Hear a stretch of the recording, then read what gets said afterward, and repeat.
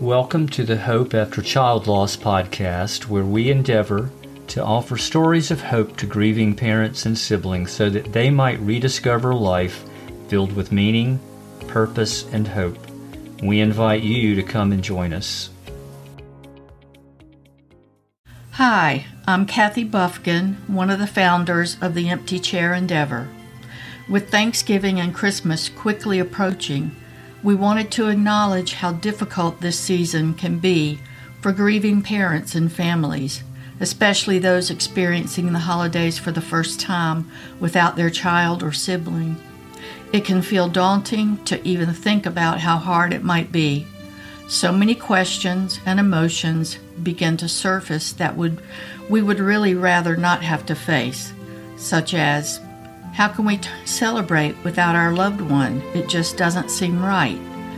It's just too overwhelming to even think about, and I don't think I can do it. How can I celebrate when I'm hurting like this?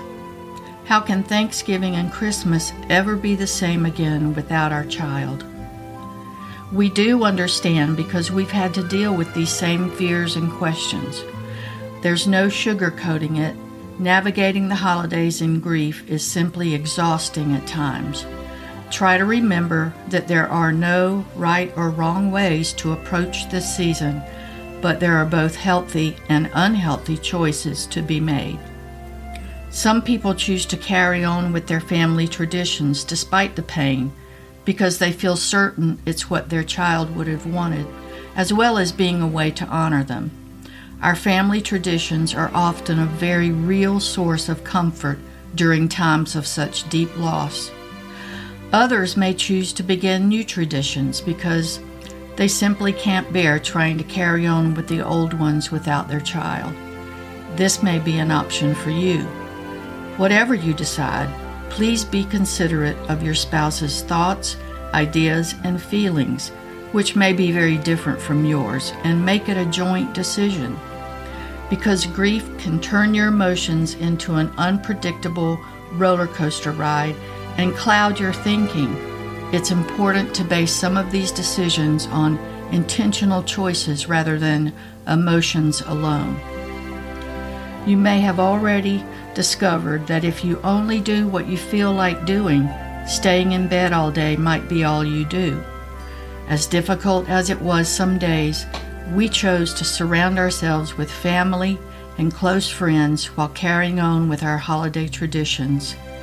Most of those traditions evoked memories that brought tears, but they also provided a means of comfort and joy that we needed, and, if for only a few minutes, a sense of normalcy that we craved.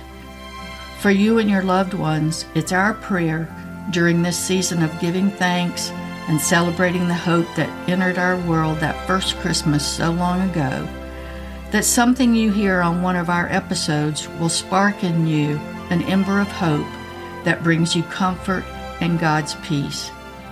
One last thing.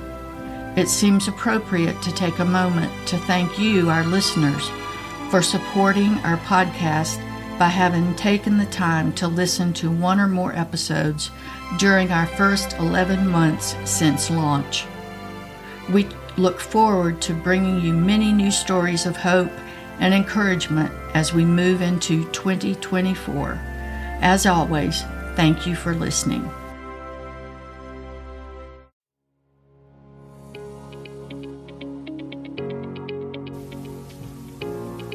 If you find our podcast meaningful, we invite you to follow us so that you can automatically receive the latest episodes.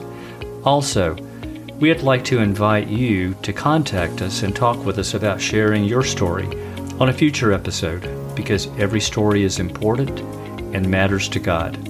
Please reach out via email at hope@emptychairendeavor.com. That's hope@emptychairendeavor.com. And as always, thank you so much for listening.